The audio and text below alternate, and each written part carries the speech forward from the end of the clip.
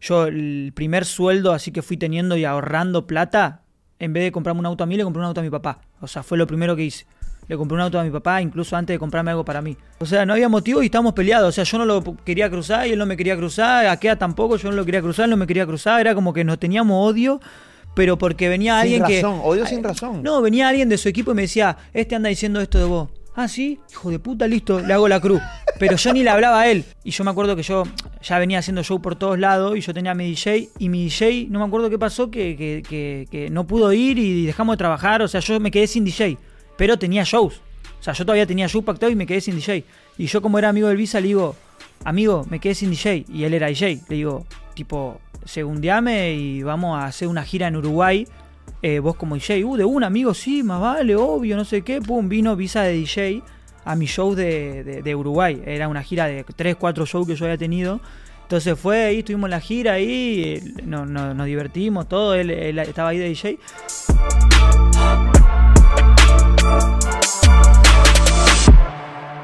El pana que voy a entrevistar hoy estuvo en su país hace escasamente unos meses, 2 veces, en menos de un mes fui a Argentina. Está cabrón, porque PR está bien lejos de Argentina y estuve 2 veces. Una de las veces él estuvo cerca del restaurante donde yo estaba cenando con mi familia y con mi equipo de trabajo y no pudimos coincidir. Fue uno de los primeros que me empezó a seguir en mi cuenta de Instagram. Voy a contar la anécdota ahorita. Chamaco que es streamer, ahora está en la música, su música ha viajado el mundo, se codea con los grandes de su país, también de Puerto Rico y de otras partes del mundo. Yo creo que va increíble, un chamaco sumamente joven. Vino a Puerto Rico y me dijo, a visitar el Molu, ahí al estudio, a las famosas sillas amarillas y fondo negro. A diferencia de Pablo Londra, a diferencia de Duki, a la diferencia también de Tiago, que yo pues viajé y pues los entrevisté, él vino para acá, así que me siento honrado de cada vez que alguien de afuera viene a nuestra islita bien pequeña y a nuestro estudio más pequeño todavía. Él es Killah con nosotros, señoras y señores.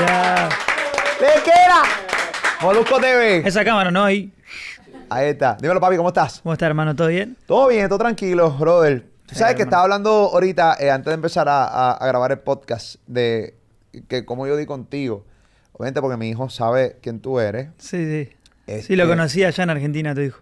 Sí, es fanático. Capo. Él sabe full todo, entonces a través de él me ayuda mucho. Claro, sí, te mantiene full actualizado. Este chamaquito le mete y hace streaming, tú sabes, y yo, ok, chévere, papá, pero ¿qué le mete? Sí, le mete tú en este remix, y ok, chévere, papá. Entonces, me acuerdo cuando de repente voy a tu cuenta de Instagram, me percato que ya tú me seguías y yo no te seguía. Yo decía, lo que falta de respeto, este cabrón me sigue, yo no lo sigo, déjame seguirlo. Pues me siento, yo digo de repente, cuando hay un artista que me sigue y yo no lo sigo, y yo me doy cuenta que me está siguiendo, solamente me pregunto, ¿desde cuándo me sigue? ¿Por qué me sigue? O sea, puñeta, no tengo ni la más mínima idea.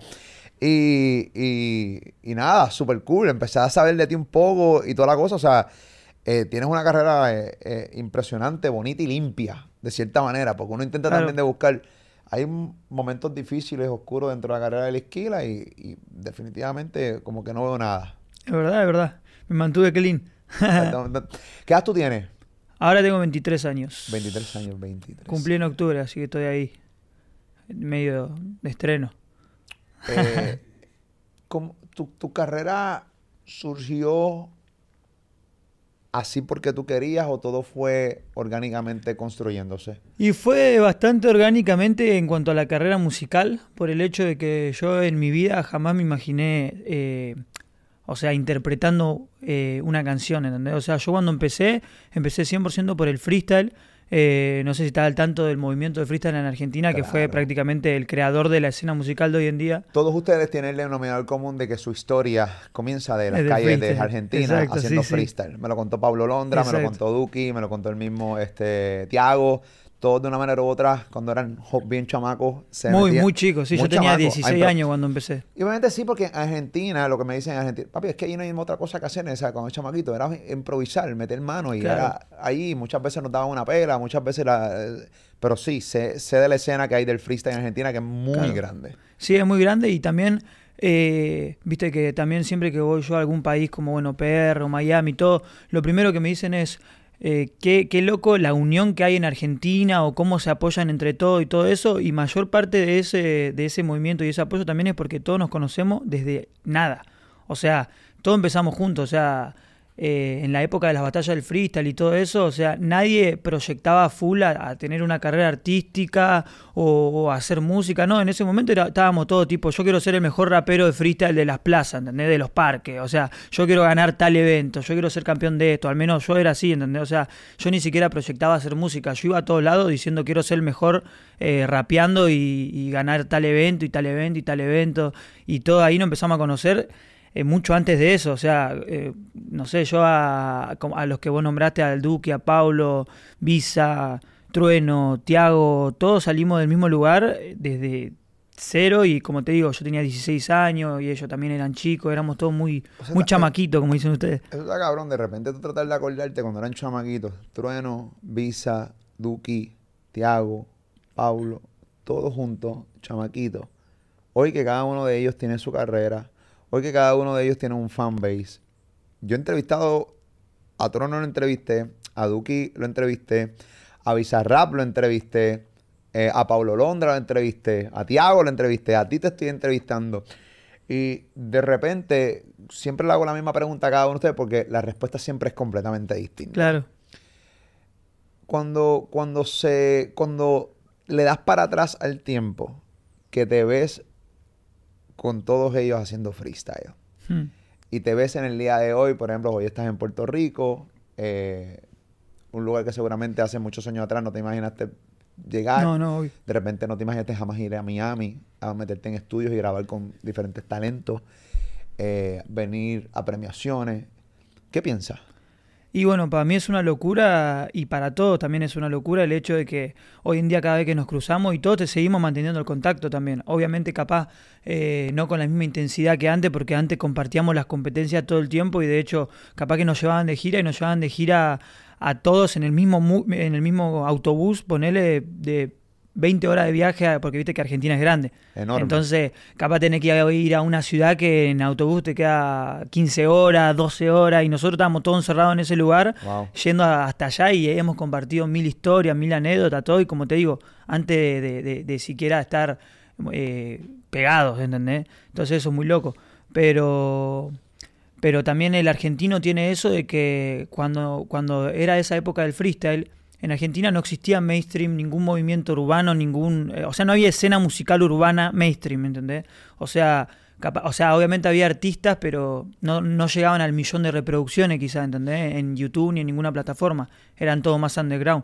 Y cuando salimos nosotros y fue tan boom y tan viral esto del freestyle, del quinto escalón, de Red Bull, de todas estas cosas, nosotros aparecimos y sobre la marcha fuimos aprendiendo tanto nosotros como las industrias. O sea, no había nada, o sea, no había quien filme videos de la movida urbana, no había quien, las disqueras no estaban informadas tampoco de cómo trabajar un artista así como nosotros, nuevo. Nosotros tampoco es que teníamos un referente antes de nosotros que decíamos, si este hizo música y se fue mundial, nosotros podemos. No, tampoco, éramos nosotros. From scratch, de cero. Claro. Sí, es cabrón. Entonces eso está bueno porque también haber formado parte de la primer camada de artistas argentinos es algo que uno lo llena de orgullo y como vos decís, venir a Puerto Rico después y tener esas oportunidades de conocer artistas que nosotros escuchamos desde súper chicos, que también fueron influencias y la mayoría salieron de acá, es algo que te llena mucho también. Artistas de Puerto Rico que siempre, los artistas de Argentina siempre muestran un respeto grande con los artistas de Puerto Rico.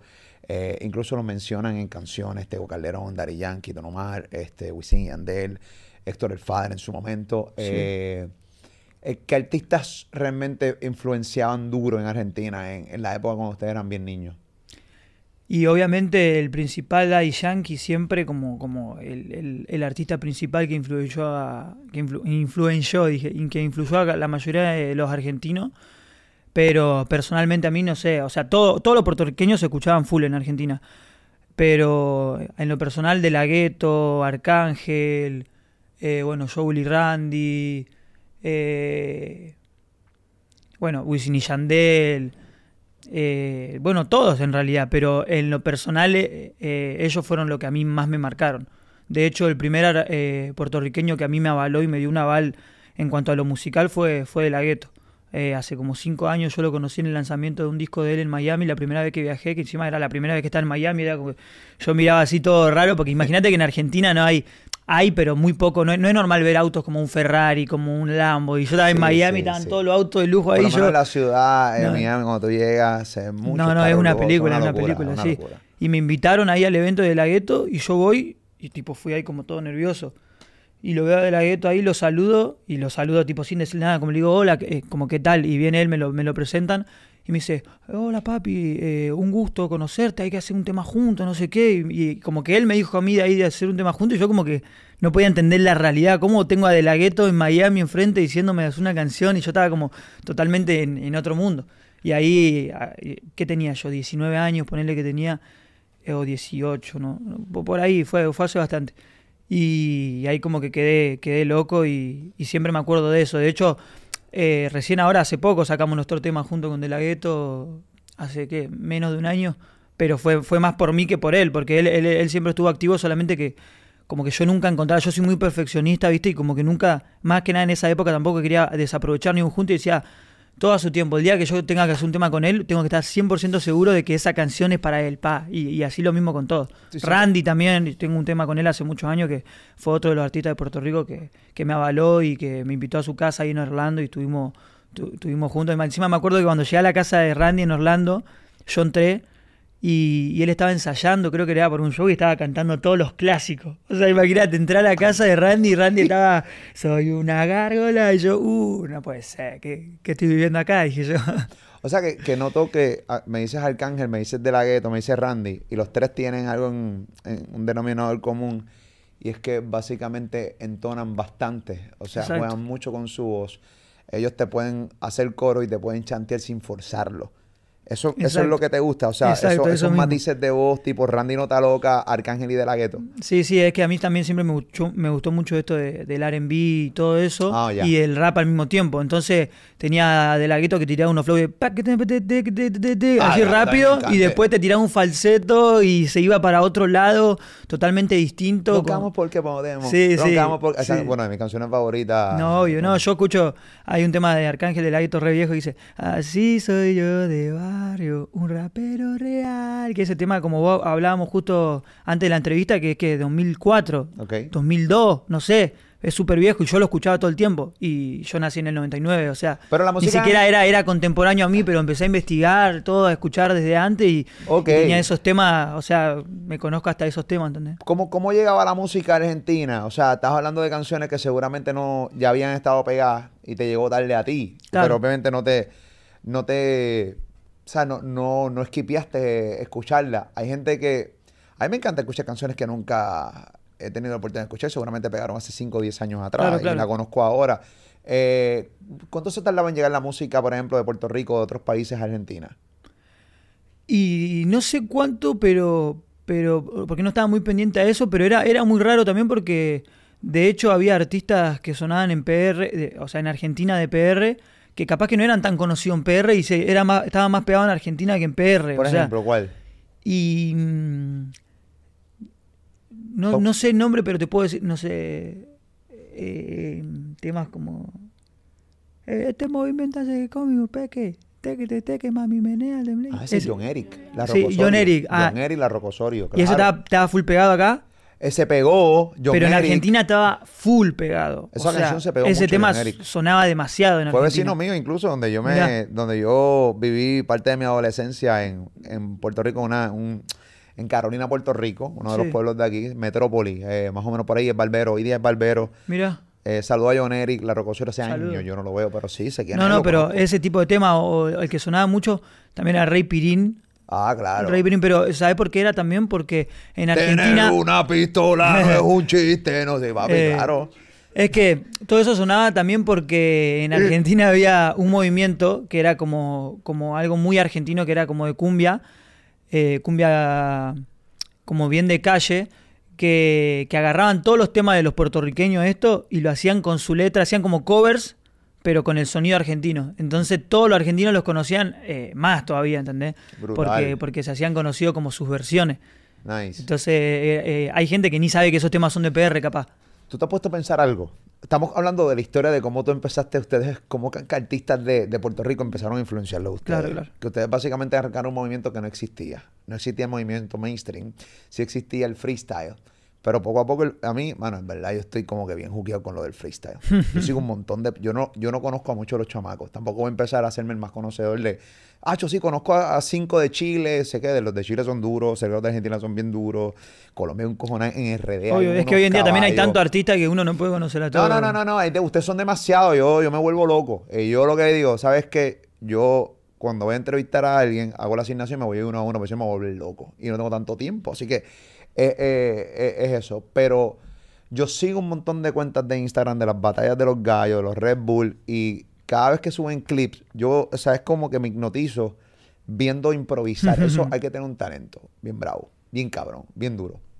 Lo que te estoy queriendo decir es que ustedes dicen que ustedes no tenían ningún tipo de camino trazado. Ustedes tuvieron que deshiervar eso. Ustedes tuvieron que hacer camino. O sea, literalmente ustedes son los tipos que me mencionaste. Arcángel de la Gueto, los Daddy Yankee, los Teo Calderón, los Don Omar, los Wisin y Yandel, los Héctor el Father, los Zion y Lennox. Que básicamente ellos empezaron... Había una base, había un fanbase, pero no era mainstream, era bien nichoso. O sea, era un grupo de gente. Y poco a poco ellos empezaron a hacer música que empezó a gustarle a otra gente. Ustedes son ese corillo. O sea, de aquí a 10 años, 15, 20 años... que ustedes ya van a ser los veteranos, van a ver un montón de chamaquitos admirándolo a ustedes. Chacho, papi, me acuerdo Killah, Pacho, Paulo Londra, en aquel momento, Duki, yo me acuerdo cuando llenó 4 Vélez, eso estuvo bien cabrón, que por cierto, ahí te vi Sí, ahí nos vimos, los Vélez. Nos vimos en uno de los conciertos de Duki, ahí en Argentina, en uno de los Vélez que hizo. ¿No se han puesto a pensar en eso? Que ustedes son esa cepa. Sí, yo lo he pensado y nada, en esa época también lo he pensado por eso mismo que decía. O sea, yo sé que mientras más van a pasar los años, la historia fue así, ¿entendés? Como que va a seguir así. Obviamente el reto de todos los artistas siempre es mantenerse y seguir activo y todo, porque también, así como acá mismo, obviamente, y en todo el mundo salen artistas pioneros, es muy difícil también que esos artistas pioneros se mantengan y tengan carreras largas, ¿entendés? Entonces yo lo que apunto como objetivo mío es eso, o sea, siempre mantenerme y no importa si es lento o si es rápido, pero ir siempre en su vida, ¿entendés? Y siempre manteniéndose, porque creo que es lo más difícil y lo más respetable también de un artista, porque capaz que pegar 1, 2, 3 canciones al principio, o sea, una vez que pegaste una, ya seguramente pegues 2 y seguramente pegues 3. La onda es ver cuántos años después te dura también eso, que eso es lo que habla también de la disciplina de uno y del entendimiento de la industria de uno. Y que hoy es más difícil porque hoy hay tantos artistas que salen a diario, porque recuerda que hay tantas plataformas y hoy día tú no necesitas de una disquera 100% para subir música. Entonces, estoy 100% de acuerdo contigo. En el caso de la cepa que te hablé, era cuando no había digital, cuando no había streaming. Estamos hablando de que llegaban en CD. Sí, repartían los CD. Hoy día estoy 100% de acuerdo contigo. O sea, posiblemente yo te diga eso, pero en la longevidad, o sea, cuando pase el tiempo y ustedes sigan vigentes, es lo que va a marcar si realmente eso va a pasar o no. Exacto. Es bien difícil. O sea, ¿cómo tú... ¿Eso te preocupa? ¿Te preocupa porque ya pegaste? Claro. Ya tienes tus números. Estamos hablando de casi 8 millones de oyentes mensuales en Spotify. Estamos hablando de millones de views en todos tus videos.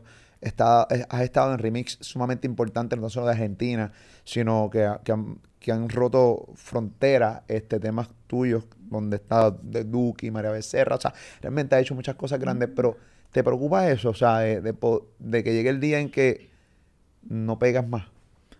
Realmente eso no me preocupa y nunca me preocupó, porque ese siempre desde que empecé mi carrera fue como el objetivo principal, ¿viste? El objetivo principal mío no era pegar una canción.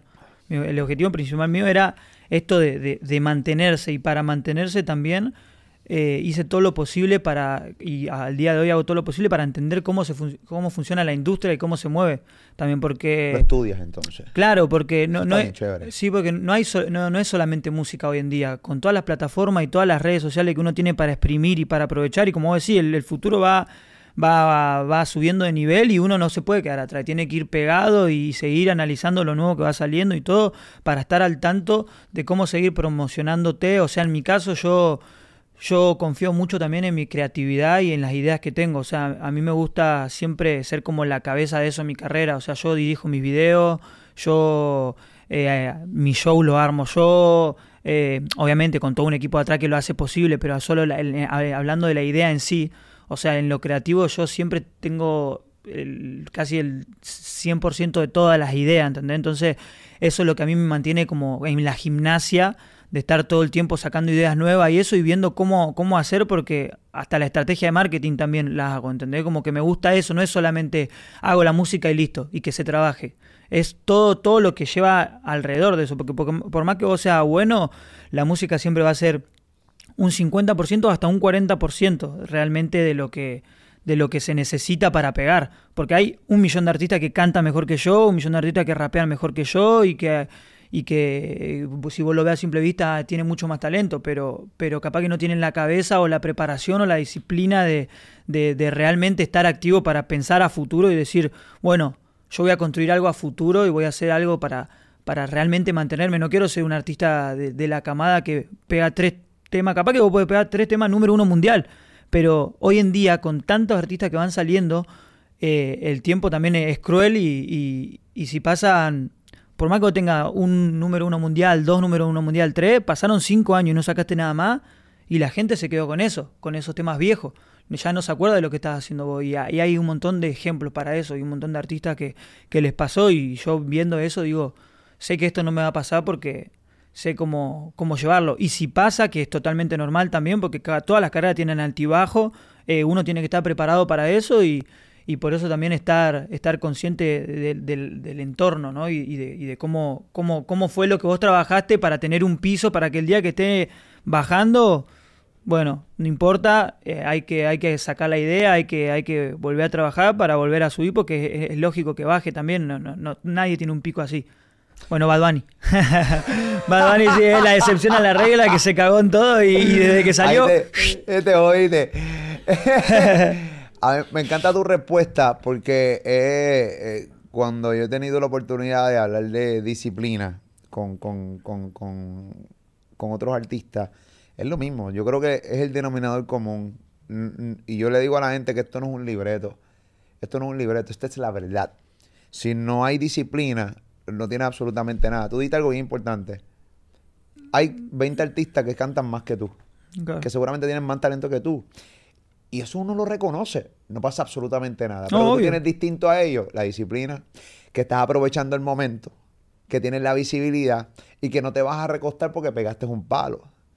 Yo me imagino que tú todos los días, estoy hablando por ti, dime si es cierto o no, sí, que independientemente de que tú hayas pegado temas, que hayas sacado discos, que hayas metido temas de un disco en las listas de Argentina y a través de América Latina, ahí con números impresionantes, que no te recuestas de eso y entonces empiezas a pensar, ok, ¿qué es lo próximo? Porque ya esto está.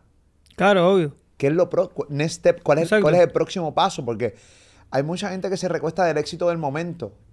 Yo estaba entrevistando los otros días a una persona que me decía, yo nunca disfruté mi éxito. Yo nunca disfruté mi éxito porque cuando me entregaban los números míos, yo decía, sí, pero estos números de esto ya, esto pasó, estos números ya pasaron. Y ahora, los próximos números. Y estuvo en esa cadena tantos años así que nunca se disfrutó su éxito. En el caso, y es así, llega el momento que no te lo disfrutas porque tienes que trabajar demasiado. Tú piensas, tú eres muy joven, tienes 24 años, pero llega el momento en que uno dice, ¿hasta cuándo voy a trabajar así? Claro. Voy a tener este estrés. ¿Hasta cuándo me va a durar la creatividad? Claro, obvio. Bueno, en ese sentido, yo siempre agradezco también, o sea, yo soy alguien muy paciente y muy tranquilo y analizo mucho las cosas. Y agradezco cómo me fue mi carrera también, en el hecho de que yo desde que empecé, mi carrera siempre fue creciendo así, o sea, pero creciendo, ¿entendés? Pero fue creciendo lento, como en esta recta, pero siempre más que el año anterior, ¿entendés? Total. Siempre.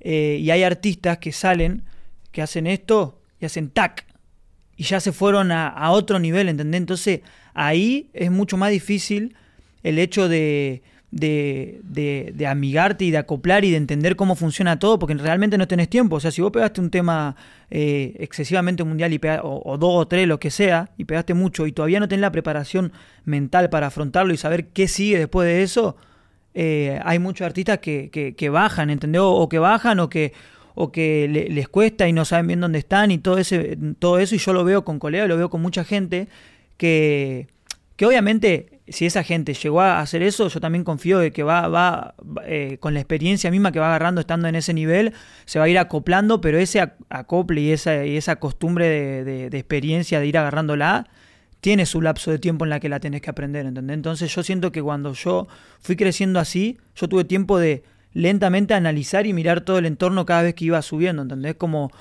de ver qué hacían los demás, de ver cómo era la movida, de ver cómo era esto. Nada me agarró por sorpresa, por así decirlo, ¿viste? Y todas las experiencias que me fueron pasando, yo las fui agarrando como eso, como una experiencia, y aprendiendo de eso, y aprendiendo de lo malo que hice, de lo bueno, de todo, para el día de mañana no volver a hacerlo, ¿entendés? O sea, yo en Argentina, cuando salí, mi primera canción había hecho 100 millones de views, ponele. Mi segunda canción también, 100 millones. Tercera, ¿Cuál fue la primera canción? La segunda fue la que me pegó. La primera se llama Destroy, pero la segunda que pegó ahí en Argentina y Latinoamérica se llamaba Apaga el Celular. Que esa, sí, la escuché. Esa pegó 100 millones. La segunda, 100 millones. Que te llama Apagar el jodido celular, puñeta. Sí, la tercera, 100 millones. La cuarta, o sea, mis primeras 4 canciones todas sobrepasaron eso y eran todas en solitario. Entonces yo a los 18 años, 19, yo lo que pensaba en mi cabeza, o sea, no lo mostraba para afuera, pero yo decía, listo, no necesito featuring. ¿Para qué voy a hacer featuring si ya solo pegué, ¿entendés? En un pensamiento de novato que tenía yo. O sea, ¿para qué necesito? Entonces capaz que me llevaban propuestas y todo, y yo decía, no, gracias, siempre con respeto todo, pero no lo quería hacer. Y después fue pasando el tiempo y me fui dando cuenta de que no era así. Después cuando yo empecé a bajar esos números, me empecé a dar cuenta y dije, ¿por qué hice esto? O sea, me empezaba a cuestionar a mí mismo y decía, no tiene sentido eso, ¿entendés?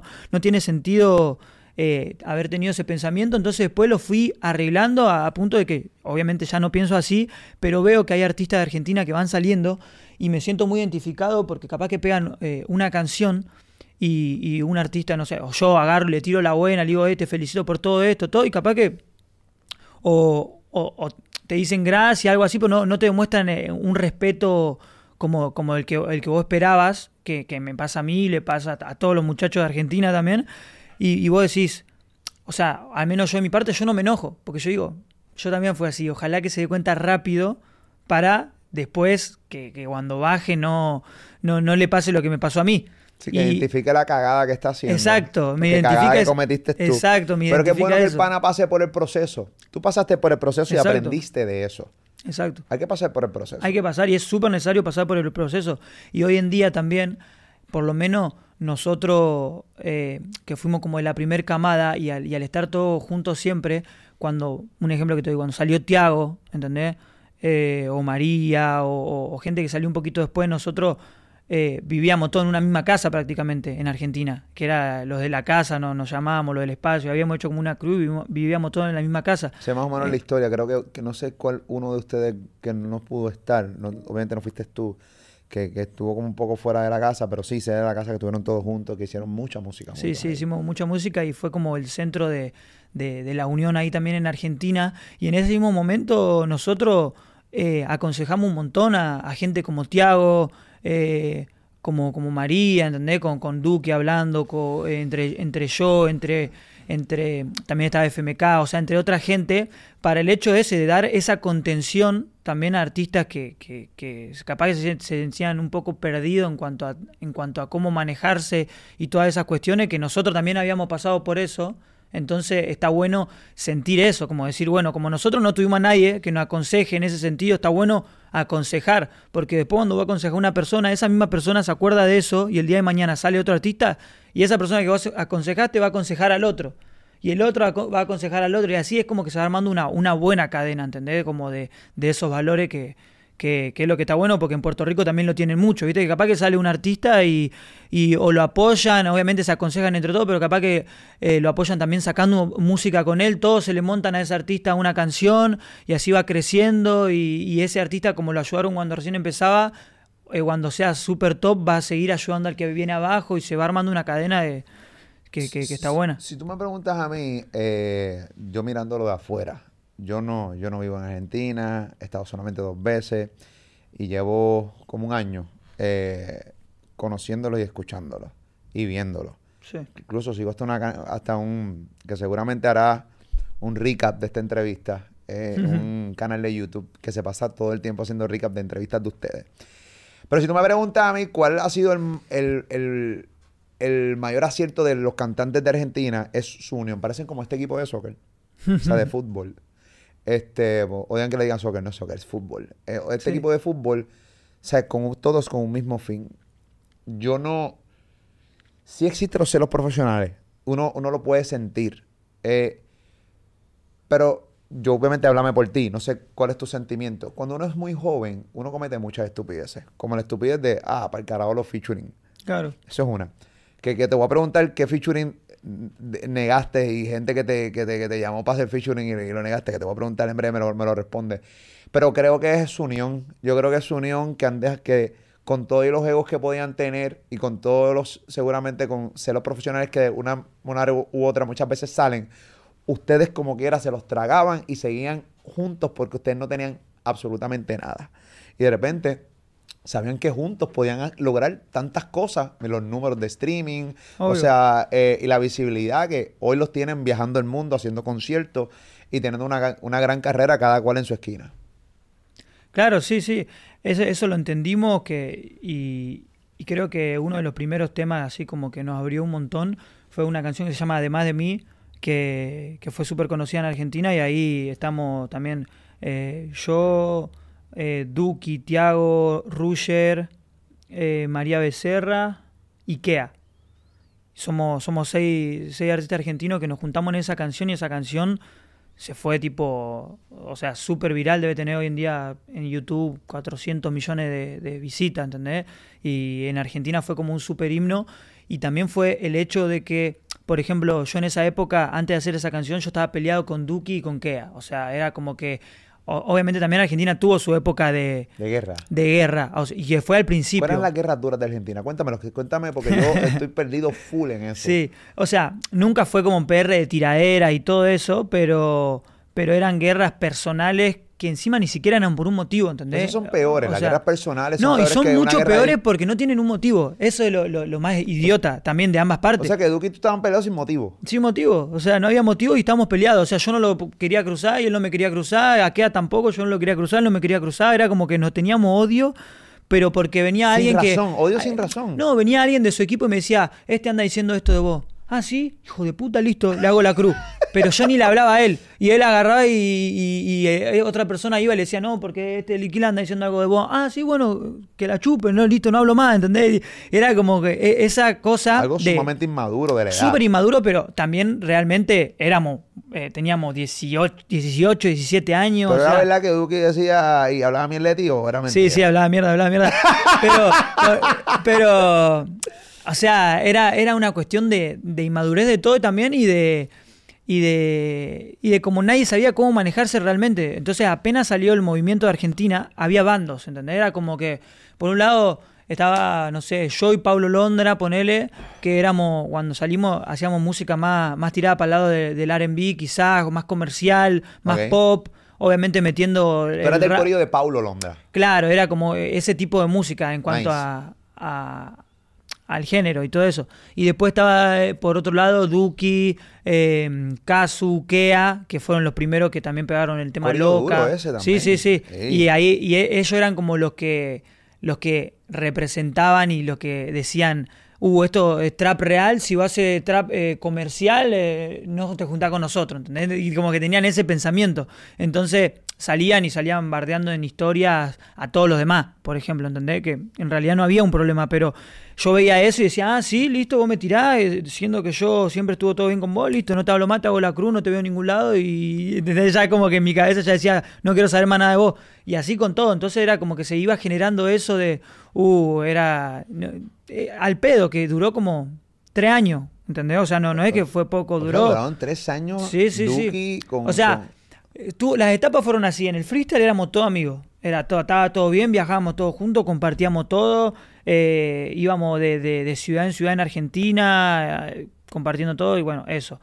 Después, en la época de la música, cada uno agarró un perfil musical distinto. Entonces, era, bueno, listo, vos no haces la música que yo hago, entonces no te respeto. Y vos no haces la música que yo hago, y entonces tampoco te respeto. Entonces los bandos musicales se fueron generando. Y después, mientras uno fue agarrando la madurez y todo eso, nos fuimos dando cuenta que en realidad que era una mierda lo que no tenía pasando. sentido. No tenía fue una sentido. mierda. Y lo que nos hicieron darnos cuenta de eso fue la gente nueva, la nueva camada, como por ejemplo Tiago, Roger King, que cuando ellos salieron y hacían música increíble, ellos sacaron la canción esta que se llamaba Además de mí, entre Tiago y Roger.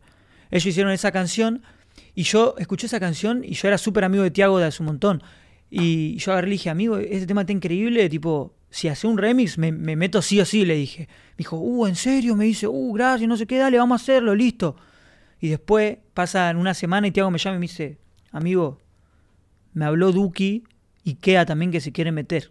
Me dice, que se quiere meter al remix, me dice.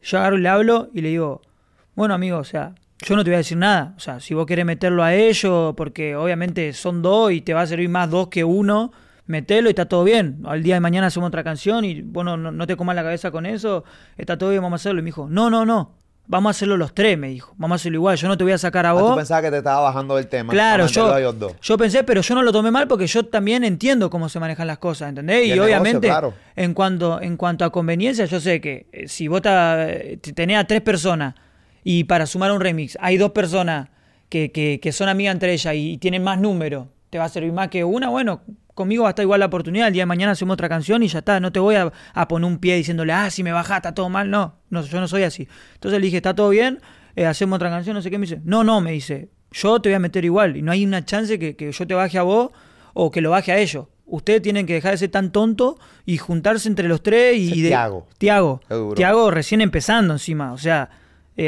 tipo no. Yo entrevisté a Tiago y me parece un tipo sumamente maduro. Maduro con cojones, pero más maduro que tipos que yo conozco que tienen 35 años. Claro, pero imagínate esto que me dice, agarra y me dice, yo no voy a dejar ni que se bajen ellos, ni que te baje vos, me dice, yo voy a hablar con todo y van a estar los tres.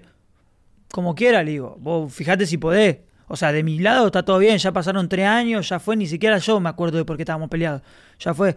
Y él agarra y dice que los llama a ellos, y les pregunta lo mismo y dice, no hay problema, le dicen ellos. Ya fue, no vamos a pelear, no te vamos a hacer la contra en este tema que nos gusta todo para meternos, para bajar a uno y bajar a otro, eso ya está, ya fue el pasado, listo, vamos a hacerlo. Y quedó todo bien. Quedó que nos juntamos todos los que teníamos diferencia en la misma canción. Después a la hora de grabar el video, ahí fue cuando nos vimos después de tantos años, wow, como para ver qué onda. Y nos vimos así. Y me acuerdo que Confiésame cosas que realmente hoy puedes decir, porque ya está todo ahí. Cuando se vieron en el video después de tanto tiempo. Bueno, nos vimos en el video y me acuerdo que fui al baño yo del set donde se hizo el videoclip. Voy, me lavo las manos todo y ahí entra Duki al baño, ¿viste? También. Y éramos solamente yo y él y se generó esa tensión de todavía no habíamos hablado, no habíamos solucionado las cosas, nada. Puñeta. Y nos vemos así y yo como que le digo... Che, y él me habla al mismo tiempo, nos hablamos al mismo tiempo y nadie, claro, era como los nervios, ni sabía qué él iba a decir ni yo qué iba a decir. Y ahora me dice, yo te iba a decir que te quiero pedir disculpas, me dice, porque yo sé que estuve mal y que en realidad te bardeé sin sentido, pero bueno, en esa época yo andaba en otro mood, andaba en cualquiera, y ahora me estoy dando cuenta de esas cosas y no sé qué, y me pareció, viniendo de Duki, eso, algo tan maduro y tan inteligente y tan de... No cualquiera tiene los huevos para reconocer esas cosas, ¿entendés? Y más siendo Duki, que realmente Duki siempre estuvo más arriba que yo, ¿entendés? Entonces era como el hecho de decir, capaz que no tendría por qué decirme esto él, pero me lo está diciendo igual, ¿entendés? Y yo ahí agarré y le tomé ese respeto y le dije, tenés razón y vos disculpá también si alguna vez yo hice algo que te molestó, no sé qué, ahora estamos para trabajar y pum, nos chocamos la mano, nos abrazamos, quedó todo ahí. Después fuimos al camarín y ya estábamos jodiendo, porque encima nosotros somos muy de joder, de hacer chistes todo el tiempo y estuvimos ahí tipo llorando de risa a las 12 horas de rodaje y riéndonos, jodiendo, con Killah lo mismo, con Killah realmente ni siquiera nos dimos la mano ni arreglamos las cosas, con Killah estuvimos ahí, llegó, hizo un chiste, yo le respondí el chiste con otro chiste, se empezaron a reír todo alrededor y no pasó nada. Después obviamente hablamos unos días después de todo y quedó todo bien, aclaramos los problemas, pero eso fue muy loco, o sea... Y yo creo que es lo mejor que pasa, por el bien del género, por el bien del movimiento de Argentina. Obviamente te muestra mucha madurez Cuando digo, yo entrevisté a Tiago, mucha madurez en esa entrevista, lo entrevisté en República Dominicana hace escasamente como un año. Y recientemente que entrevisté a Duki. También Duki me confiesa en esa entrevista eso mismo. Que él antes estaba en otra vuelta, en otro flow. O sea, él realmente pues... Y él mismo se autoanaliza y dice, mira, mano, a veces yo veo esos videos y yo digo, pero ¿qué carajo yo estoy haciendo? O sea, porque él no sabía el impacto que tenías él haciendo un story. Muchas veces ustedes no tienen el impacto de... Ok, voy a hacer un story cagándome en la madre de alguien. Ah, canto de cabrón, me cago en tu madre. Tú no tienes ni idea. Ese story lo van a sacar de ahí. Van a hacer 500 videos, van a ver 20 Y queda en la reacciones. historia también. Sí. Entonces, tú vas ahora a YouTube, vas a encontrar todos los videos de Duke y mandándole fuego sabrá Dios quién. Entonces, porque el internet no olvida, no borra. Entonces, de repente, cuando yo lo entrevisto a él, ya con el éxito de Vélez en las costillas, dice, wow, o sea...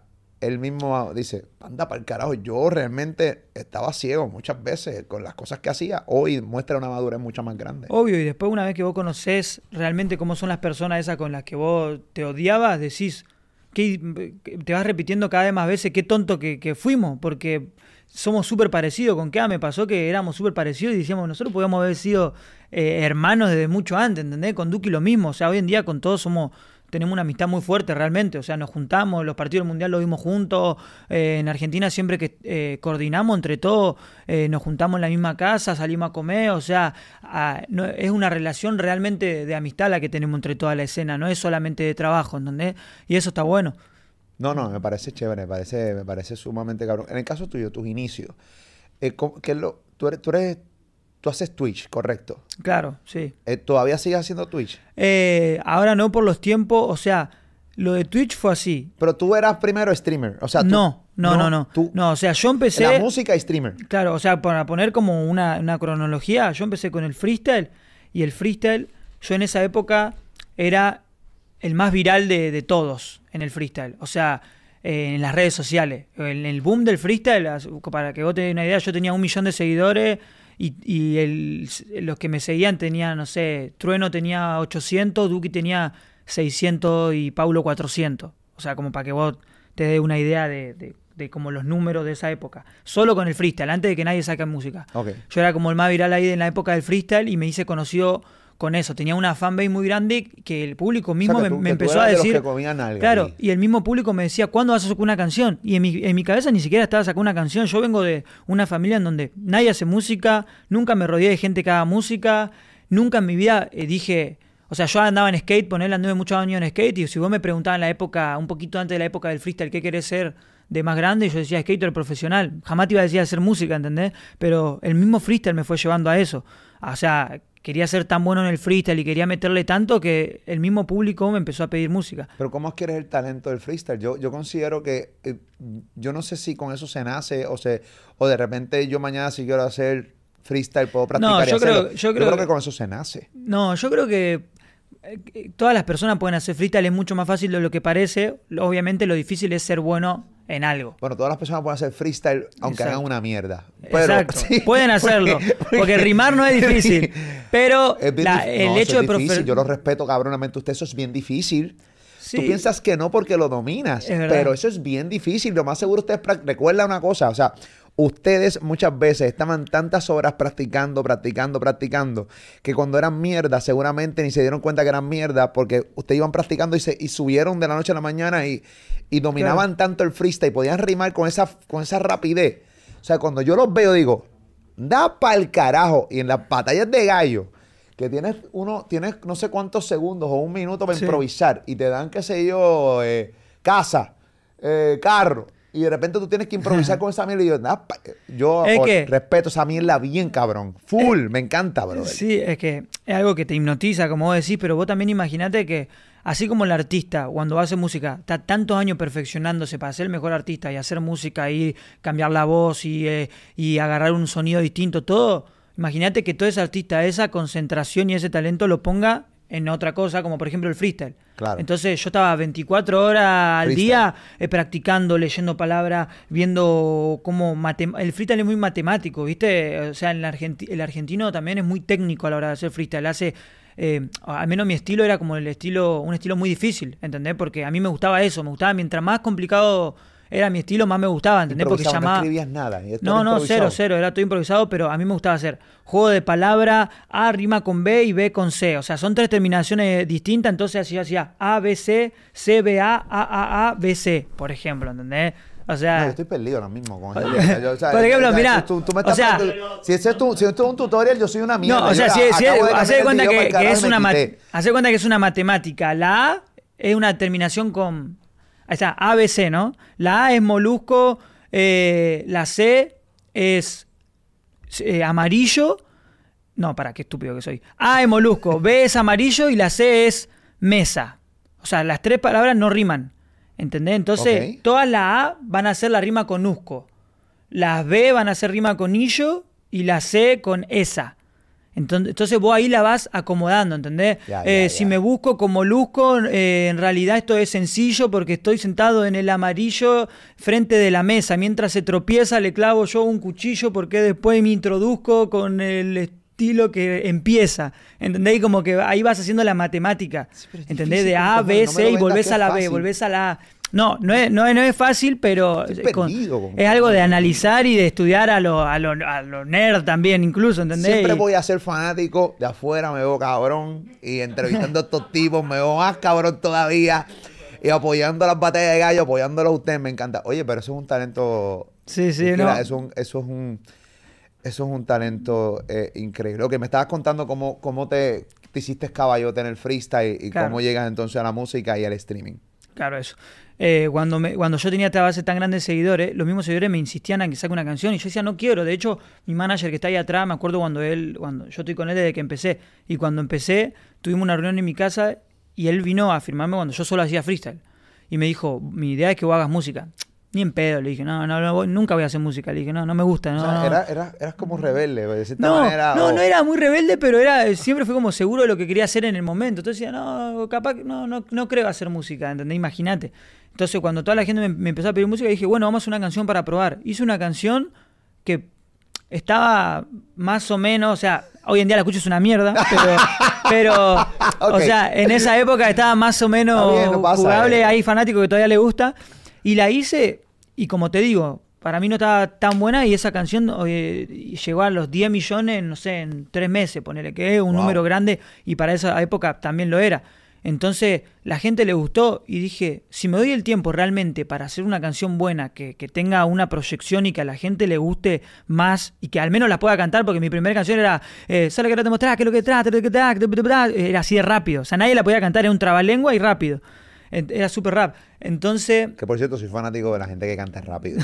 Que encuentro, o sea, los Eminem de la vida me encantan, me fascinan. Y en el caso de Eminem, que yo no soy inglés, yo no entiendo qué puñeta él dice. Yo estoy fanático de cómo obvio. Él ejecuta y cómo pasea encima de la fucking pista. Entiende lo que te estoy diciendo. Es que, mira, yo lo tengo tatuado a Eminem. O sea, Eminem fue mi referente número uno. Entonces yo, en el freestyle, todo lo que hacía yo era totalmente rápido y me destacaba por eso. Y por eso también me hice conocido por rapear rápido, improvisando. Entonces, a la hora de hacer música, dije, bueno, la gente, el público del freestyle ya sabe que yo sé hacer juego de palabras, que sé rapear rápido, que sé cambiar los flow y todo eso. Ahora me tengo que simplificar si quiero que la gente eso lo cante y lo entienda. Entonces mi segundo tema lo encaré ya como algo más comercial, como diciendo, voy a tratar de que la gente cante esta canción. Ya tengo el público, ya tengo todo, ahora necesito que me entienda ese público. Entonces hice el experimento, saqué esa segunda canción que estuve como 2 semanas intentando escribirla porque yo no sabía hacer música, no sabía cada cuánto tiempo había un coro, cómo eran los versos, nada. Empecé a analizar y ahí fue que me empecé a introducir mucho más en la música de Puerto Rico actual, que en esa época era Bad Bunny, Anuel, Ozuna, que estaban full pegados. Yo no los escuchaba a ellos, yo escuchaba todo rap en inglés, yo escuchaba toda música en inglés. Y antes de eso escuchaba, como te digo, Arcángel de la Gueto, de Yankee, Cosculluela. Ya, por eso tu influencia a cantar rápido, entonces. Claro, okay. Pero yo escuchaba mucha música en inglés. En la época del freestyle era todo en inglés. De hecho, yo tenía compañeros en la escuela que escuchaban toda esta movida que había salido de Anuel, Ozuna, Bad Bunny, Brian Mayer, ¿viste? Cuando empezó a aparecer el trap, sí. Yo decía como, no me gusta, decía. Pero jugando sin haber escuchado nunca ni una sola canción. 2015 más o menos para allá, sí. Sí, 2016 creo que era, okay, por ahí. Y sin haber escuchado ni una canción, yo como decía, no me gusta, ¿entendés? Y después, cuando quise hacer ese estilo de música, empecé a analizarlo y dije, what the fuck, esto es increíble. O sea, yo, de hecho, una de mis mayores referencias es Bad Bunny, porque yo para empezar a aprender a cómo se hace la música, o sea, la estructura de los temas y todo eso, la música que quería hacer yo en ese momento, empecé a analizar las canciones de Bad Bunny. Y dije, él hace los coros, los pone acá, bueno, yo lo voy a poner acá. Él hace los versos acá y esto acá y un precoro acá, listo, voy a intentar hacer eso, Y empecé a analizarlo full a él y ahí hice esa canción que como te digo, fue la segunda que hice y la que me hizo despegar ahí en Argentina. Entonces, tu público, quédate con él entonces para que me sigas contando, está bien interesante la historia, pero quiero que me responda esto. Si tu público resintió cuando hiciste ese cambio, tu fanbase del freestyle, cuando empezaste a hacer música mainstream, lo resintió. O sea, tú notabas en los comentarios, ¿cómo lo...? Sí, o sea, yo notaba en los comentarios y también yo sabía que iba a pasar porque realmente toda la gente me seguía a mí por hacer un estilo específico de rap. Y mi música empezó a ser totalmente distinta a lo que yo hacía en el freestyle. Pero yo soy alguien que a mí me gusta siempre ver la evolución y aparcar todo tipo de cosas. Yo no sabía cantar, y en esa época no sabía cantar para nada, pero me gustaba. En mi cabeza estaban las mejores melodías, a mi parecer. Entonces decía, no me voy a limitar. Hoy en día tenemos una herramienta que es el autotune que te permite dar una seguridad a la hora de las melodías. O sea, mientras vos crees la melodía, yo estaba seguro que mi talento, por así decirlo, estaba. O sea, yo podía componer, podía escribir, podía hacer todo. Capaz que no me sentía muy seguro con mi voz, entonces empecé a usar esta herramienta como el autotune y empecé a agarrar más confianza y dije, listo, yo quiero empezar a tirarme por este lado para... No quiero que la gente solamente me escuche rapeando rápido, ¿entendés? O sea, quiero realmente ser un artista más completo. Y empecé a meterme por ese lado y empecé a notar que capaz que había gente del público del freestyle que no le gustaba, pero había mucha más gente que me estaba conociendo y le encantaba. Nice. Y yo me quedaba con eso, con el público nuevo que estaba agarrando, ¿entendés? Entonces ahí me fui haciendo conocido con la música y fui a meterle full. Como te digo, los primeros 4 temas míos en solitario pegaron full. Empecé a hacer shows, empecé a hacer shows gigantes ahí en Argentina y todo. Y en esa época, o sea, ahí adelantando todo, después, antes de que se venga la pandemia, cuando se vino la pandemia, que ya los artistas... Realmente fue algo pesado porque ya no podías hacer shows, ya no podías hacer muchas cosas porque tenías que estar encerrado en tu casa. Ahí fue cuando dije, ¿ahora qué hago? O sea, como ¿qué puedo hacer para mantener la actividad? Porque yo también soy consciente de aprovechar todas las herramientas del entorno que la tecnología te da, así como el TikTok hoy en día lo es, que es lo que más me cuesta usar, pero tengo que meterle. Sí. Pero como lo es el TikTok... como lo es Instagram y todo, yo en ese momento lo vi al Twitch, porque Twitch estaba súper fuerte, porque en la cuarentena la gente estaba todo el tiempo al pedo en su casa, así sin hacer nada. ¿Qué hacía? Se ponía a ver YouTube, se ponía a ver plataforma. Y yo mismo veía Twitch, empecé a ver Twitch y a la gente que streameaba todo eso, y dije... O sea, yo siempre me gustó mucho la joda, me gustó mucho joder, también me gustó mucho en mi tiempo libre jugar juegos y todo eso, entonces dije... O sea, si me gusta joder y me gusta jugar juegos y me gusta hacer estas cosas... Y estoy al pedo todo el tiempo porque no tengo nada que hacer en la cuarentena encerrado en mi casa, le voy a meter, dije. Le voy a meter al Twitch. Y le empecé a meter y la gente se fascinó. Ahí al toque ya empecé a tener como números altos porque obviamente yo ya era muy conocido por la música. Sí, freestyle, también tenías ya una canción mainstream, o sea que ya tú tenías una combinación cabrona. Obvio, ya tenía una combinación. Yo ya, cuando empecé a streamear, no sé, tenía 5 millones de seguidores ya en las redes. Entonces era como que ya los fanáticos hasta lo esperaban también. Entonces empecé a hacerlo y la gente conectó súper rápido. Ahí en la cuarentena estuve, me dediqué a eso, me dediqué a Twitch, le empecé a meter, empecé ahí a conocer a otros streamers conocidos de la industria, de Argentina, de España, de México, de todos lados, y ahí como que fui agarrando más público incluso de todo eso, ¿entendés? Y llegó un punto, un poquito antes que termine la cuarentena, ya cuando estaba todo un poco más tranquilo, que me puse a jugar al GTA Roleplay, que es como un modo distinto del GTA V. Claro. Y me lo puse a jugar en Twitch, que a la gente le re gusta, en un server que hizo Ibai, el español. ¿Lo conoces? Sí, quién es Ibai. Él hizo un server y me invitó a mí en ese server. Era un server como de celebridades, o sea, no sé, estaba el Kun Agüero, Dybala, había jugadores, artistas, streamer, había todo. Entonces era como que generaba en el público ese, mirá si este se cruza con este, o este se cruza con este. Esos son unos animales del streaming en España. No, son unos animales, ellos son como están súper pegados. Entonces cuando me invitó a esa, aproveché eso, y yo ya haciendo música y ya haciendo videos, todo, dije, bueno, voy a aprovecharlo igual. voy a hacerme un tiempo para meterle porque esto de verdad está pegado también, ¿entendés? Y empecé a aprovechar a esa gente y hice como un boom. A la gente le gustó tanto lo que yo hacía que empecé a tener 100.000 personas viéndome jugando un juego, ¿entendés?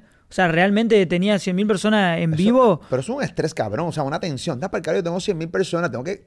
Sí, o sea, pero... no te importa un carajo. No, a mí no. Realmente a mí no me genera ni un estrés ni nada porque digo, o sea, realmente estoy jugando un juego. O sea, me están pagando por hacer algo que yo lo hacía en mi tiempo libre cuando no hacía música, estaba en mi casa ahí, lo hacía y ahora era como que me está viendo gente, se está riendo gente, me están pagando porque también te llegaba plata y decía, ¿de qué me voy a quejar? ¿Qué me va a estresar? Nada, ya está. O sea, el sueño de todo. Imagínate que te paguen por jugar un juego o por hacer lo que te gusta, ya está. Sí, eso y está encima, cabrón. Hay mucha gente que se encojona, que trabaja duro con cojones bajo el sol y dice, estos cabrones. obvio, yo me pongo a pensar en eso. Yo vengo de una familia en donde nosotros no teníamos nada, salimos de un barrio súper humilde y mi mamá tenía que ir a trabajar, mi papá trabajaba al mismo tiempo que mi mamá y los dos trabajaban entre 8 y 12 horas al día y traían 2 pesos a mi casa. O sea, ni siquiera era que le pagaban bien, ¿entendés? Entonces yo me crié viendo esfuerzo alrededor de mi entorno. Siempre esfuerzo, siempre que si yo quería algo tenía que trabajar para también conseguírmelo yo y sacar... Como debe ser. Sacar la plata para soñando un día sacar a mi familia al barrio y meterle para eso, ¿entendés? Como el sueño de todos. Entonces crecí alrededor de gente trabajadora, de gente que se esforzaba y todo. Y yo haciendo eso, ¿qué estrés puedo tener? O sea, no existía, yo estaba súper bien. Hay mucha gente que son haters de los streamers, no porque, o sea, la única razón es porque dicen, puñeta, ganan dinero sentados hablando mierda. Entonces, pues está bien chévere. El que lo critica es porque no tiene la oportunidad de hacerlo ellos. Porque si tuviera la oportunidad de hacerlo tú y tú fueras el tipo que está ahí, pues no lo criticaría porque eres tú el que se está beneficiando. No, realmente no hay ni una persona que te diga, o sea, vos a cualquier persona que trabaja en cualquier cosa le preguntás. O sea, hay gente, yo conozco tengo un amigo ahí en Argentina que es streamer, que él estudió medicina, fue médico, ejerció 3 años, 4 años. No me digas. Y empezó a hacer stream y dejó todo y se puso a hacer stream. No, ¿entendés? En serio. O sea, sí, el duende, ahí le mandamos un saludo. Saludo a Duende Duende, Pablo. diablo, qué cosa más cabrona, O Doctor sea, Duende. Y empezó a hacer stream y no hace stream de medicina, hace stream jodiendo, jugando juegos, pero le gustó más eso y es un ejemplo de que uno va por lo que le gusta también y por o sea, siempre que veas la oportunidad, el que te dice que no lo haría te está mintiendo. Completamente. Te está mintiendo sí o sí. A los 22 años tienes la oportunidad de comprarle una casa a tus papás, específicamente a tu mamá, y la realidad es que cuando leí la nota, qué duro. ¿Por qué? Porque... Fue a los 19 encima. ¿A 19? Sí. Porque en la nota decía a los 22. Pero no importa los 19. No, sí, es que yo igual siempre fui muy reservado con eso. Hoy en día ya no, pero al principio yo era muy reservado porque como te digo, ¿viste? Mi familia a mí también me criaron muy perfil bajo, como muy lo privado. Nadie se tiene que enterar de lo que ganaba, nadie se tiene que enterar de estas cosas. Entonces yo fui creciendo con eso y siempre también fui, o sea, yo capaz que me río porque... Yo capaz que compraba cosas con la casa, a mi familia se la compré a los 19 y yo en ningún lado dije, le compré la casa a mi papá porque ya está, estoy pegado y no, en ningún lado. A mí eso me resulta, yo no sé, vamos a hablarle de eso. A mí eso me resulta, yo he visto gente, influencers, que le compran cosas a sus papás, a sus mamás artistas que lo han hecho. Le compré esta casa a mi vieja y eso, y que lo hace chévere, se respeta y el gesto es cabrón. Claro. A mí me da mucha vergüenza porque no sé cómo... Ya, otra vez, como... Y es una delgada línea esa de que atravesar, ¿viste? Yo lo que pienso es que realmente lo que lo hacen me parece que está bien, porque el que salió de la nada y hoy en día tiene la oportunidad de hacer ese tipo de cosas, está perfecto que lo muestre porque puede servir de motivación para otra persona Sí, y también de motivación de uno propio, decir, mirá lo que logré. O sea, hay gente que lo hace y yo lo respeto. Yo en lo personal no lo hago por mi personalidad también, o sea, como por lo mío, o sea... que encima lo mío hasta atraviesa, como a veces hasta yo me siento medio tonto, porque digo, o sea, a mí me gusta, no sé, capaz que comprarme todo original, o sea, las cosas que uso hoy en día son originales porque cuando yo empecé, cuando nací y en donde crecí, nunca tuve la oportunidad de usar ropa original. Entonces nunca me alcanzaba la plata para comprarme las zapatillas que me gustaban, ni la ropa que me gustaba. Entonces hoy en día que tengo la oportunidad me compro todo eso y tampoco lo ando mostrando, o si me compro una cadena de oro, que capaz que hoy en día siendo artista vos podés usar una cadena trucha, o sea, una cadena falsa, y todos van a pensar que es de oro y nadie te va a preguntar, ni nadie va a durar si es trucha o no. ¿Entendés? O sea, pero yo me acuerdo que me compraba las reales capaz y en Argentina alguien me preguntaba, ¿cómo brilla esa cadena? ¿Es real? No, falsa. ¿Entendés? O sea, ¿para qué me gasté tanta plata comprándome una cadena si en realidad la gente le iba a decir que era falsa? ¿Entendés? Exacto. Era como... Eso me parecía tonto y raro de mí, pero era como algo personal, ¿viste? Como yo decir, si yo soñé con algún día comprarme, por ejemplo, una cadena de oro, con tenerla yo y saber que es real, a mí me basta. Después de lo demás, no me importa lo que opinen, ¿viste? ¿Qué satisfacción tú a los 19 años puedes sentir? Me imagino que cabrona. El hecho de que te llega dinero y tú le compras una casa a tus papás, un techo. Muchos chamacos recibirían dinero con 19 años y tú hablas aquí, o sea, lo explotan en cadenas, seguramente, obviamente estando dentro de la industria de la música, cadenas, carros, sus propias casas. Claro. Tú le compraste una casa a tus papás. La satisfacción me imagino que es enorme, ¿no? Obvio, es enorme.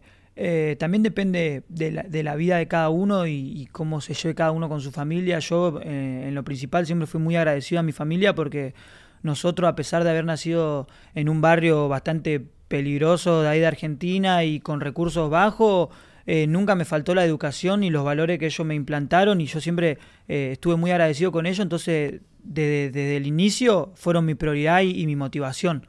O sea, yo ganaba plata sin que ellos me lo pidan, yo la mitad o más de la mitad se la daba a ellos, o sea, siempre. Y ellos me decían, no, porque ellos estaban acostumbrados a trabajar y todo eso, pero yo, no me importa, tomá, ta. De hecho, yo el primer sueldo así que fui teniendo y ahorrando plata, en vez de comprarme un auto a mí, le compré un auto a mi papá. O sea, fue lo primero que hice.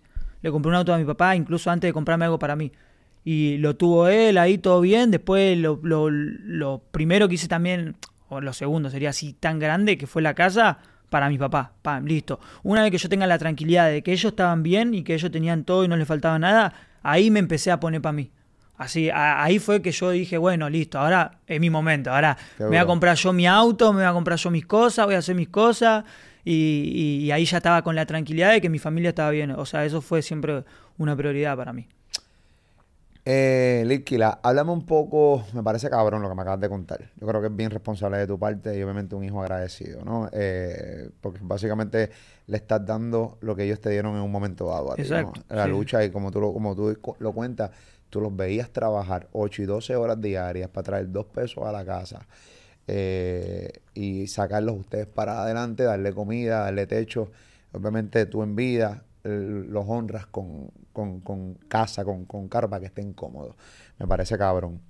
Claro. Hablemos de BZRP, session número 3. Yo quiero que tú me cuentes, porque, mira, mano, BZRP se ha convertido, la session de BZRP se ha convertido en un fenómeno a unos niveles. Bueno, mira lo que ha hecho en todas las sessions. O sea, poco a poco ha ido creciendo cada día más y más. Y cuéntame, en conversaciones tú con Visa, porque yo he visto muchos videos tuyos con Visa jodiendo también, sí. haciendo mierdas de streaming, los dos juntos jodiendo. El cabrón no se quita la gorra ni las gafas, él quiere seguir esa vuelta desde todo el tiempo. Me parece que tiene bien marcado su trademark. Me parece cabrón su concepto. Soy un fucking mamón de su concepto. Me encanta, cabrón, lo que hace. Escuché tu session número 3. Quiero que me hables de ella, cómo se creó. Tú eras bien distinto, bien chamaquito, y sumamente joven. No es que seas viejo ahora, pero es mucho más joven que lo que eres hoy. O sea, estamos hablando de que este tipo acaba de hacer una session con Shakira. Sí, no, que es una locura. Y tú sabes, tú eres la session número 3. Cuando yo la escuché, digo, esta session no está mal, pero el sonido es bien distinto al sonido de BZRP de hoy. Desde la pista, desde la voz, o sea, la mezcla, se nota en los comienzos, cabrón, pero ese session es importante porque se ve claramente, no tan solo la evolución de BZRP, se ve la evolución tuya también como cantante. Porque cuando tú realmente escuchas porque tú tienes también otra canción con BZRP que hiciste más adelante para un sencillo solo, pero no era un session, era una canción aparte. ¿Cómo? O sea, Visa te hablaba de su concepto. ¿cómo se dio ese session número 3, que fue de los primeros que él hizo? Y cómo cuando ves lo que ha logrado BZRP en el día de hoy, con sessions memorables tanto como Shakira, Eladio Carrión, estamos hablando de la de Residente, que también fue una tiraera. ¿Cómo lo ves? Bueno, obviamente orgullo principal porque, como te digo, con Visa siempre fuimos muy unidos desde que empezamos. Como te digo, él no hacía música todavía, él no hacía session y yo tampoco hacía música. Yo hacía freestyle y él hacía videos de freestyle. O sea, él empezó con su canal de YouTube haciendo compilados hasta medio graciosos de bloopers y de mejores rimas del freestyle.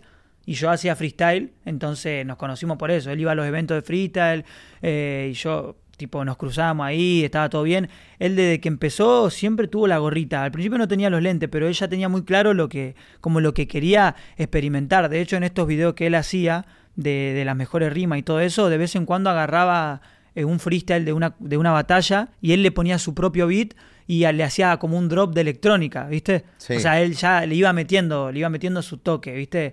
Muy visionario, y eso es lo que yo siempre respeté de Luisa. Siempre fue una persona muy inteligente y muy... O sea, se notaba que iba a lograr cosas, ¿entendés? Pero bueno, la sesión 3 se dio porque la primer session que él hizo fue con Código, que un colega mío, de él también, pero también él fue un referente. Código... de toda la camada nuestra, un referente muy grande fue Código, porque Código fue el mejor freestyler a mi gusto de todos los tiempos. Freestyler, no competidor, hay dos cosas distintas. Entonces todos lo admirábamos a Código y Visa era súper fan de él y dijo, bueno, quiero hacer una session con él y ahí fue que... O sea, no quiero hacer una session, quiero tener un freestyle de Código en mi canal, dijo él. Entonces ahí agarró y lo hizo, que te lo habrá contado ya. Hizo el freestyle ese. No, yo lo entrevisté cuando él hizo el session con Nicky Jam. Entrevisté a Nicky Jam con él. No tuve la oportunidad de entrevistar de dónde salió él. Okay, o sea, no. Que estoy loco de poder sentarme con él donde sea. Yo viajo donde sea. Dile a ese cabrón que donde quiera que yo viaje, no importa que yo sea el último en entrevistarlo, quiero hablar con él. Pero sí me parece... Yo me lo encontré también allá en Argentina. En lo de Duki. Sí. En lo de Duki. Sígueme contando con... Pero... Bueno, él empezó con eso solo por tener un freestyle. Y las session empezaron siendo... Ahora, hoy en día son music session. En ese tiempo eran freestyle session. O sea, así como te metía a la cabina, te ponía un beat que él hacía, lo elegía, este me gusta, este no, listo. Ok. Y empezabas a improvisar, 100%, nada escrito. Entonces, hizo la de Código. Después, la segunda no me acuerdo con quién fue. Creo que fue con Babi o con Sony o alguno de ellos. Y cuando yo vi la de Código... Me encantó la de Código porque obviamente, como te digo, todos éramos fan de Código. Y yo en ese tiempo estaba en Uruguay con BZRP porque yo estaba en un show en Uruguay y yo no tenía DJ. O sea, yo tenía un DJ, ¿no? Que usaba en todos mis shows. Con Eco se llama la Eco, dice aquí. Con Eco. Con Eco, ok. Eco. Sí, Eco Pana también. Yo estaba en Uruguay y yo me acuerdo que yo ya venía haciendo show por todos lados y yo tenía mi DJ y mi DJ, no me acuerdo qué pasó, que no pudo ir y dejamos de trabajar. O sea, yo me quedé sin DJ, pero tenía shows. O sea, yo todavía tenía show pactado y me quedé sin DJ. Y yo, como era amigo del Visa, le digo, amigo, me quedé sin DJ. Y él era DJ. Le digo, tipo, segundeame y vamos a hacer una gira en Uruguay. Vos como DJ, de un amigo, sí, más vale, obvio, no sé qué. Pum, vino Visa de DJ a mis shows de Uruguay. Era una gira de 3, 4 shows que yo había tenido. Entonces fue ahí, estuvimos en la gira ahí, nos divertimos, todo. Él estaba ahí de DJ. Y estábamos en un restaurante comiendo. Y yo le digo, amigo, vi esta que sacaste con Código, no sé qué, estuvo increíble. Cuando quiera, contá conmigo, yo me tiro un freestyle ahí. O sea, me tiro un freestyle para tu canal. Y él me dice, no, ¿en serio? Me dice como... No, o sea, como que la idea de él no era capaz seguir grabando freestyle session, seguir haciendo esas cosas. Entonces yo le dije, che, si querés yo estoy ready. De una, bueno, entonces llegamos y lo activamos. Me dice, el estudio ese era en la casa de sus padres, era ahí en Argentina, era todo muy, muy orgánico. Entonces le digo, dale, llegamos a Argentina, voy a la casa, le digo, bueno, ¿qué onda? ¿Cómo hacemos? Me muestro un beat y ahí agarro y tiro el freestyle, que es lo que quedó, que hoy en día puedo hacer algo 1000 veces mejor que eso. O sea, es como vos decís, se nota la evolución de los dos. Eso está pero cabrón, eso tiene que quedarse ahí toda la vida para que se vea la evolución y disfrutarse la pendeja. Exacto, pero yo en ese tiempo ni siquiera es que, obviamente yo quería que salga bien, pero a la vez era como, voy a tener un freestyle, ¿entendés? Porque encima yo ya estaba full carrera musical y hace como 2 años que no se veía freestyle mío y que obviamente hay un público súper gigante que a mí me sigue del freestyle. Entonces yo dije, me gusta esta oportunidad para que la gente, una excusa para que la gente tenga un freestyle mío después de tanto tiempo. Claro. Entonces tiré el freestyle y ese freestyle despegó. O sea, hoy en día debe tener, no sé, 40 millones, pero en esa época, que al lado de lo que está haciendo BZRP no es nada, pero en esa época era un montón. Sí, pero no le podemos faltar el respeto a los números. 40 millones son 40 millones. Le faltamos respeto, obviamente, cuando los comparamos con los 250 millones, 300 millones. O sea, digo, comparándolo con Visa de ahora, que te da claro, todo, que es gigante. todo Una plataforma BZRP. O sea, ahora mismo, una persona solo me dijo, aquí no está funcionando muchas cosas. O sea, BZRP, o sea, cuando se monta Shakira en una... No, coño, man. Una locura, no. Yo no lo podía creer. De hecho, yo ya sabía que iba a pasar, pero no, como que mi cabeza todavía no me lo asimilaba. Y cuando pusieron la miniatura y lo anunciaron, dije... No dije se fue porque ya estaba volado de antes, pero dije como... ¿Viste cuando uno rompe tantas barreras? Y bueno, y justo ayer estaba viendo algo que me pareció interesante decir, ya que a veces, o sea, uno personalmente no queda bien que lo diga, como por ejemplo BZRP. Vi que, no sé quién es, pero una persona en España en una entrevista como que puso en duda a BZRP y puso en duda como el talento de BZRP diciendo, por ejemplo, ¿qué era lo que dijo? Dijo, yo dudo que sea esto como todos dicen, que es un chico en la casa de sus padres que de la nada hace una sesión y está número 1 mundial en menos de un año, dijo algo así. Como diciendo, para mí hay... Incrédulo, la persona está incrédula. Claro, como que dijo, para mí hay todo un equipo atrás y es imposible que una persona haga todo eso y todo bla, bla, bla, bla. O sea, yo salgo a decir que siempre fue BZRP solo, obviamente tiene un equipo atrás, un muy buen equipo, pero cuando en los inicios la idea completa fue de BZRP, todo el mérito de BZRP. Yo que estoy del principio sé que él salió, se metió en la cabina, metió la idea, hizo todo el seteo de su estudio, empezó y siempre fue... Toda la creatividad y todo el marketing y todo salió de su cabeza. Y eso es algo súper respetable porque, imagínate, los números hablan por sí solos, los temas hablan por sí solos. Llegó número 1 mundial 2 veces siendo una idea que salió de él y que craneó él solo. Y eso es un mérito muy grande que nadie se lo puede quitar. Tuve la oportunidad también de hablar con su equipo de trabajo en Argentina y siempre es esa misma duda. Cualquier comunicador, no tan solo de Puerto Rico, sino de España también, en este caso, que el que viste, puede tener duda de que, pues mira, mano, es la imagen que le quieren vender a BZRP de que es este genio de la creatividad y de la música. Y posiblemente uno tenga la duda, pero sí, incluso los videos que hace BZRP antes de la session, o sea, que son como... documentales, que son como tipo cortometrajes de películas, son creados por él. O sea, él también hace esa pendeja. Obviamente, volvemos. Es que uno no puede hacer nada solo. Hay un equipo de trabajo, el tipo de la cámara, el tipo que te ayuda. No, pero conceptualmente, esto lo que vale es el concepto. Obviamente, uno, depende de la posición que esté, siempre va a tener a gente y un equipo que lo lleva a cabo a la perfección y sin equipo las cosas no se pueden hacer. Pero el concepto y la creatividad siempre... De dónde sale la idea es también el crédito grande que nadie puede desmeritar. Así como yo me dirijo todas las ideas de mis videoclips o armo mi show o hago todas esas cosas, los artistas, o sea, bueno, BZRP también arma sus videos, sus teasers, su idea. Pasa que a los productores se le quita un poco más de mérito por el hecho que está no sé, viste, que siempre sale uno que otro productor con un casco en la cabeza.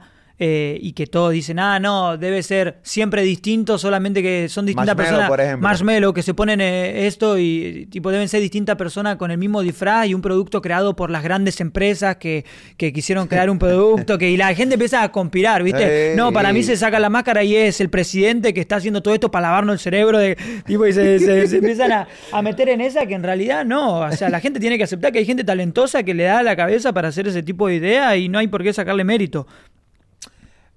Tienes música nueva, vi que en tu cuenta de Instagram lanzaste música nueva, es como bien comercial, súper comercial. Háblame un poco de ese tema nuevo, o sea, lo lanzaste recientemente, ¿hace cuánto lo lanzaste? Salió hace 2 semanas por ahí, salió hace como 2 semanas. Bueno, yo saqué un álbum hace muy poco, mi segundo álbum, El primero fue el año pasado. Y bueno, a mí me gusta todo esto de los conceptos, ¿viste? Como de explicar los conceptos, como de...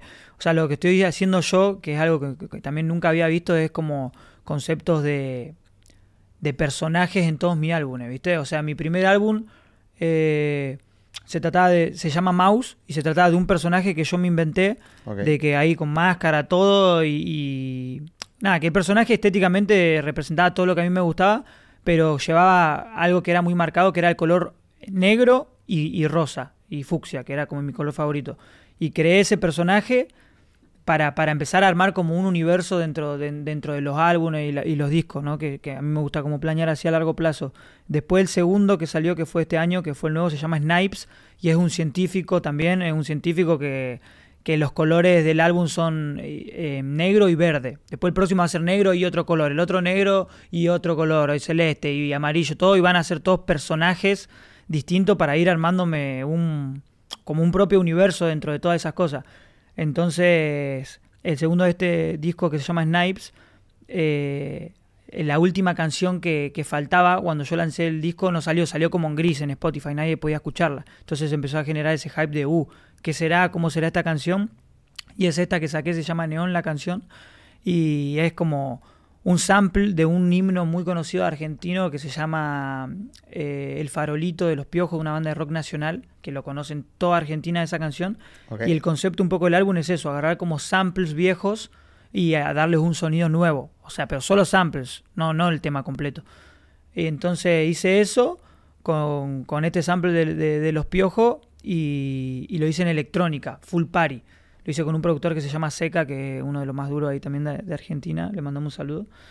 Y nada, hice esta canción que era como lo que cerraba el álbum, porque la estética del álbum es electrónica, R&B medio electrónico, reggaetón medio electrónico. Se escucha cabrón el tema, se escucha pompioso, distinto, ¿no? Claro, a mí me gusta eso siempre como experimentar, ¿viste? Y hacer cosas ahí bastante raras dentro de lo comercial. Claro, y yo creo que los artistas deben ponerse a jugar dentro de lo comercial, obviamente sin perder su esencia, pero deben experimentar con beats nuevos, con productores nuevos. Claro. Y toda la vuelta para eso mismo, para no quedarse encasillado en lo mismo y también tratar de jalar otro tipo de público.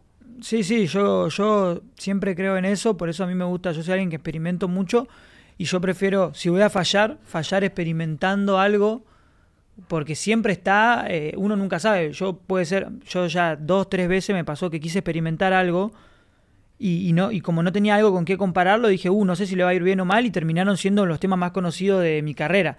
Entonces digo, está bueno eso porque cuando uno se pone a experimentar corre el riesgo de que sea algo irrelevante y a la gente no le guste, o que si pega estás inventando algo.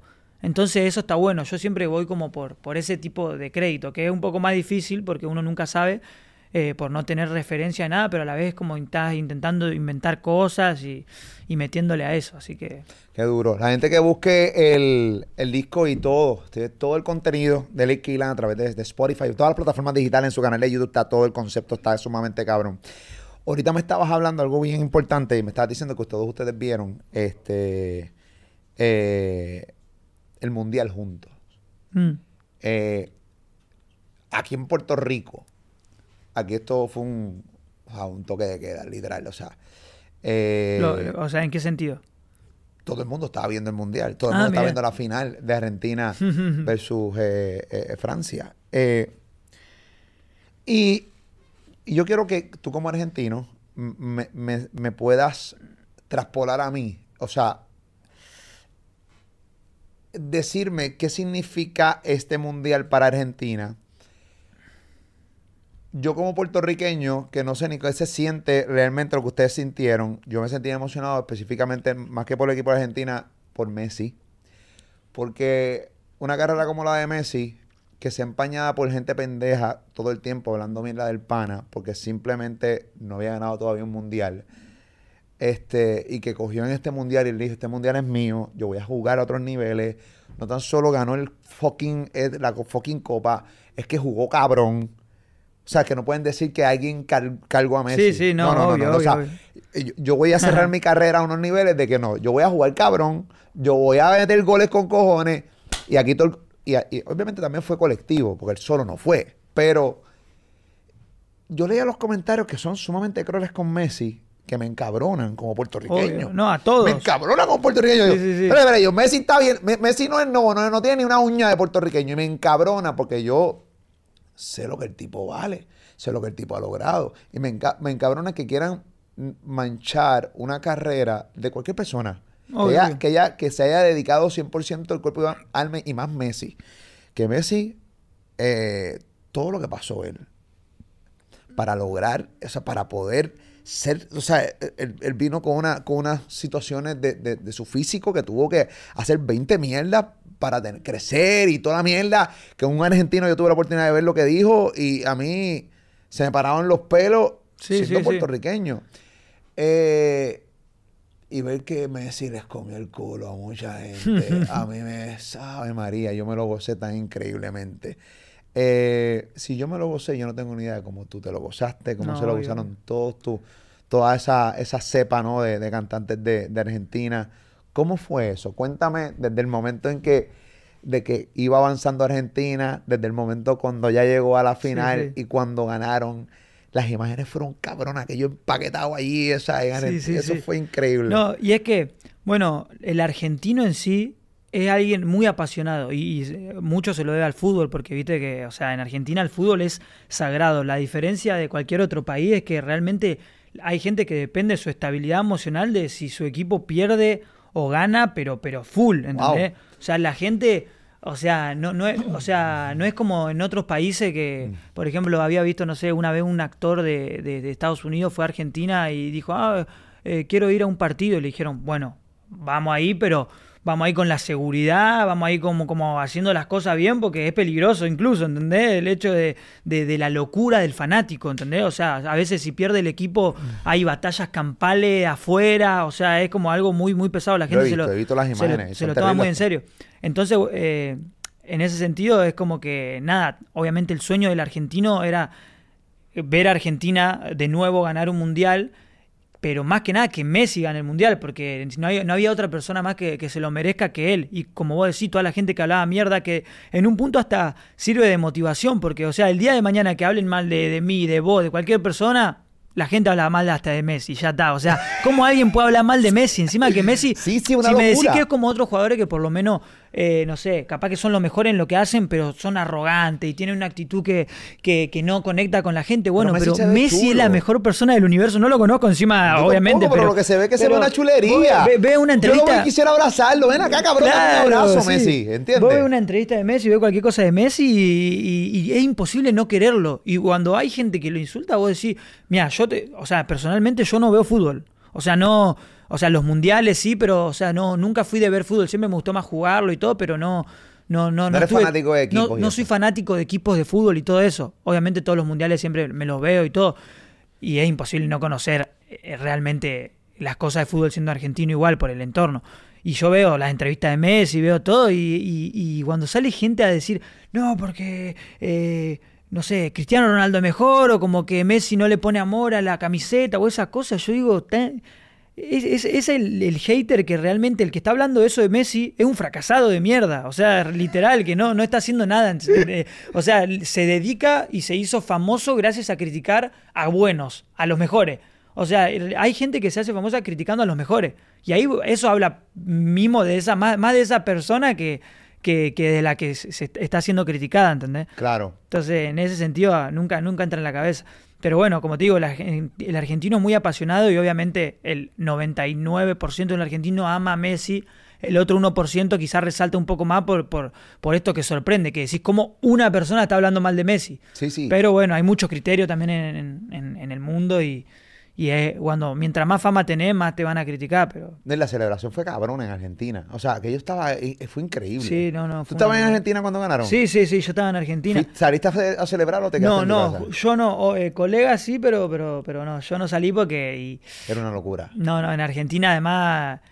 o sea, si salgo ahí, me agarran entre todos y me empiezan a levantar así. Y tú eres flaco, tú no pesas un carajo. Sí, por eso, no, me iban a usar me iban a agarrar de la pata y me iban a hacer así, dale campeón. Pero no, fue increíble. Nosotros nos juntamos con los chicos ahí a ver el primer partido, me acuerdo, que contra Arabia. Nos juntamos con Duki, nos juntamos con Ruger, con Emilia, nos juntamos... Nos juntamos con todo el corillo, como dicen ustedes. Nos juntamos con todo y vimos el partido y Argentina perdió. Y cuando perdió, todos empezaron, no, al pedo nos juntamos, la concha de la lora, no, ¿para qué nos juntamos? No, si no nos juntamos íbamos a ganar. Y empieza con esa de las cábalas. Entonces, a los otros próximos 2 partidos no nos juntamos. O sea, por el hecho de la cábala, ¿viste? Que si nos juntamos y perdieron, entonces la próxima no nos tenemos que juntar y ganan. Y no nos juntamos y ganaron. Entonces ya después fueron pasando los partidos y en la final Thiago, que no había estado en los primeros porque estaba de viaje, volvió y en la final Thiago alquiló como un bar, como cerramos un bar solo para nosotros y nos invitó a todos y dijimos, bueno, listo, vamos a verlo ahí al bar con Thiago y fuimos todos a verlo. Qué ahí duro. Y éramos, no sé, como 20, 30 mirando así el partido que encima fue la final más... O sea, lo que tiene el fútbol es que, imagínate que yo, que no soy alguien que está full en el deporte ni full conectado con eso, o sea, me ponía nervioso, me daban ganas de llorar, o sea, te genera un sentimiento muy loco. Imagínate esa final encima que fue, empezamos ganando el primer tiempo por 2 goles arriba y pegándole un baile a los franceses increíble. Y después de la nada, al último minuto, empatan. Tiempo extra, no hacen uno más. Después el Dibu que saca esa al último minuto y que meten el otro gol para empatarlo. Después por penal, o sea, se sufrió una locura, pero yo creo que fue la mejor final de todas. Yo creo que fue histórica. Tampoco que vi muchas, pero... Aquí, bueno, tampoco, ¿sabes? Yo tampoco soy muy seguidor del fútbol, pero sí me apasiona las grandes carreras como la de Messi. Me apasiona las grandes carreras como la de Messi y me encabrona mucho cuando atacan, lo atacan. En el caso mío en Puerto Rico, que seguimos más el baloncesto, específicamente el NBA y el baloncesto local, BCN. Obviamente me conocen mucho porque yo soy, jodo mucho a los fanáticos de LeBron James. Claro. No a LeBron James. Yo obviamente amo la carrera de LeBron James. Yo creo que es el GOAT, ¿entiendes? Claro. Pero amo descojonar al fanático de LeBron James. O sea, ir a las redes sociales para que ellos se molesten, ¿entiendes? Pero yo no menosprecio la carrera de LeBron James. Claro. O sea, sería bien imbécil de parte mía o de cualquier persona que decida atacar una gran carrera, como la de LeBron James y en este caso como la de Messi. Obvio. Me encabrona bastante. Siento que no merecen ni respirar esos hijos de puta. No, es que sí.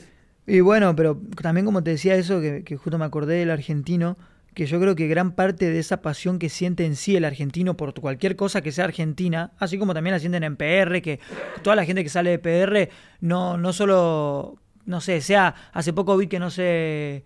Creo que lo vi en tu Instagram, de hecho, que uno de PR está en la NASA, algo así. Sí, Joseph acaba. Claro, y que, por ejemplo, vos lo compartiste y capaz que hasta hay artistas que lo comparten solo por el hecho de ser de PR. En Argentina es lo mismo.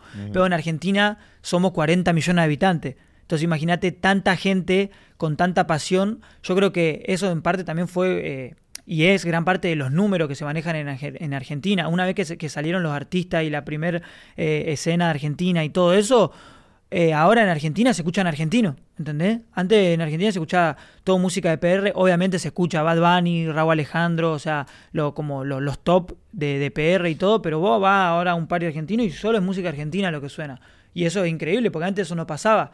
Y es porque el argentino agarra y lo abraza y dice, esto es mío y salió de acá. Sí, bien nacional, bien local. Claro, ¿entendés? Y lo apaña full. Pero eso pasa en República Dominicana increíblemente, todo pasa también en Chile increíblemente, incluso hasta mismo Colombia pasa. Sí, siguen sonando artistas de afuera, pero sí, y me parece chévere porque sí, ¿quién mejor que el local que apoye al de casa? ¿Entiendes? Yo creo que eso es grande y obviamente ustedes teniendo una población tan grande como Argentina, 40 millones de habitantes, pues tienen mucho. Y que de hecho también eso no es tan fácil porque, por ejemplo, cuando nosotros empezamos a salir y cuando la música argentina empezó a aparecer, la gente decía, ¿qué se cree en esto? Daddy Yankee. ¿Qué se cree en Arcángel? ¿Qué se cree en ¿entendés? Porque todavía no aceptaban el hecho de que alguien de su país está haciendo música porque estábamos acostumbrados todos a escuchar música de acá, por ejemplo, ¿entendés? Entonces eso también tiene su punto de decir, viste, que el público tarda también en dártela. Sí, eso está cabrón. No, y que está cabrón que sea el local y que te tire. Claro, sí, cabrón, sí. Puñeta, cabrón, pero dame la oportunidad de poder escucharme, poder demostrar que también lo podemos hacer, ¿entiendes? Que aquí hay talento también. Pero obviamente el tiempo, la consistencia, pues obviamente tienen todo lo que ustedes tienen en el día de hoy. Me parece chévere. Mano, gracias por este rato, la pasé cabrón. Yo también, hermano. Definitivo. Muy buena entrevista, de verdad. Puerto Rico hace mucho tenía ganas de que hagamos una entrevista, ¿sí? Yo siempre veía las tuyas ahí que le hacía a todos los muchachos y decía, tengo que ir. No, mandaré saludos a los muchachos. Siempre los respeto mucho. Me encanta sus historias. Siempre los sigo, estoy pendiente. Y de una dije, vea, Killah viene para PR. Dale, quiero sentarme con él a hablar un rato. Nunca he tenido la oportunidad de... Muchas gracias por el espacio, de verdad. No, papito, no. Estamos aquí a la orden, lo que sea, caballo. ¿Tú sabes cómo es? Igualmente. ¿Será que hay Killah con nosotros? ¡Apláudame, puñeta! ¡Apláudame, coño! Saludos al corillo de Argentina. Gracias por el abrazo. Tengo muchos argentinos que nos siguen en esta plataforma de Mucho Molusco amor TV. para la gente de PR también, que siempre me reciben como en casa. Acá Siempre. todos. Esa es la que hay. Síguelo en Molusco TV. Suscríbete a este canal. Dale like a este contenido importante y compártelo. Gracias por siempre estar con nosotros. Y activa la campanita, que es bien importante para que salgan los push notifications cada vez que subimos un contenido. Y tú decides si lo quieres ver o no lo quieres ver. Abrazo desde PR, Argentina. Killah, Molusco TV. Zumba.